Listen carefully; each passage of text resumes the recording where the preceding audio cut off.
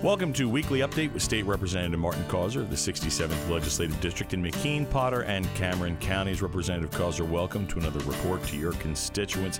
This week we'd like to begin by talking about good news for employers who are looking to try to get their businesses back open and are having trouble finding employees. There is some new requirements in the unemployment compensation system. Talk to us about what's going on here. Well, one of the challenges that employers across the Commonwealth have faced is the fact that work search requirements for unemployment compensation were suspended, and so people don't actually have to be looking for work. But effective July 11th, the Department of Labor and Industry has resumed work search requirements for Pennsylvanians who are receiving unemployment compensation, as well as those receiving pandemic emergency unemployment compensation all across Pennsylvania. To meet the requirement, a person filing for unemployment benefits will be required to apply for 2 jobs and complete 1 work search activity each week. I think this is an important step, and I think it's very important for getting people back to work.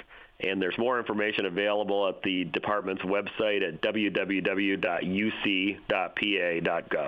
Another thing that we'd like to talk about this week, Representative, is congressional redistricting. Now, this is a process that goes on every 10 years, but has been controversial recently. And the legislature is taking a slightly different tack this year, looking to make it a little bit more transparent. What's going on here?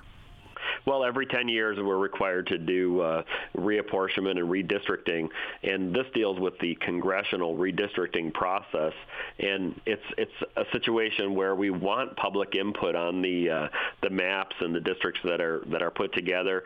So we've put together a website. It's called paredistricting.com that will give Pennsylvanians the ability to submit public comments and even propose congressional district maps across the state, as well as provide information about upcoming hearings. Our state government committee is planning a series of hearings, one of them being in northwestern Pennsylvania. So it's an opportunity for public input, and I think that's very important. Also, recently, you got to meet with a local ambulance service company and trying to figure out the challenges that are facing the companies across the Commonwealth. What did you learn, and how are we going to move forward with this? Well, this week I did have the opportunity to join with the Cameron County Commissioners and meet with members of the Cameron County Ambulance Service and Emporium to talk about their great work and all the challenges that they face. You know, rural ambulance service providers across the Commonwealth are really struggling and face serious challenges, and it's important to continue these discussions so that we at the state level can move forward with policies that help our EMS providers, and also for local and county officials to be on board and working with these EMS providers so that we're all working together to support our emergency responders. And finally, Representative, we have a series of senior expos coming up. Now, this is something that you do every year, but we had to suspend because of COVID. They're coming back. When and where are each of these? When can folks come out and see you? Well, I'm looking forward to hosting our 3 senior citizen expos this year. The first is going to be held in Bradford on Friday, August 6th at the University of Pittsburgh at Bradford. The second will be held in Kane on Friday, September 10th at the Kane Community Center. And then the final expo will be in Potter County in Rowlett on Friday, October 8th at the Rowlett Fire Hall. Each event will run from 9 a.m. to 1 p.m. There's an opportunity to meet face-to-face with state, county, and local organizations, all that provide services for seniors.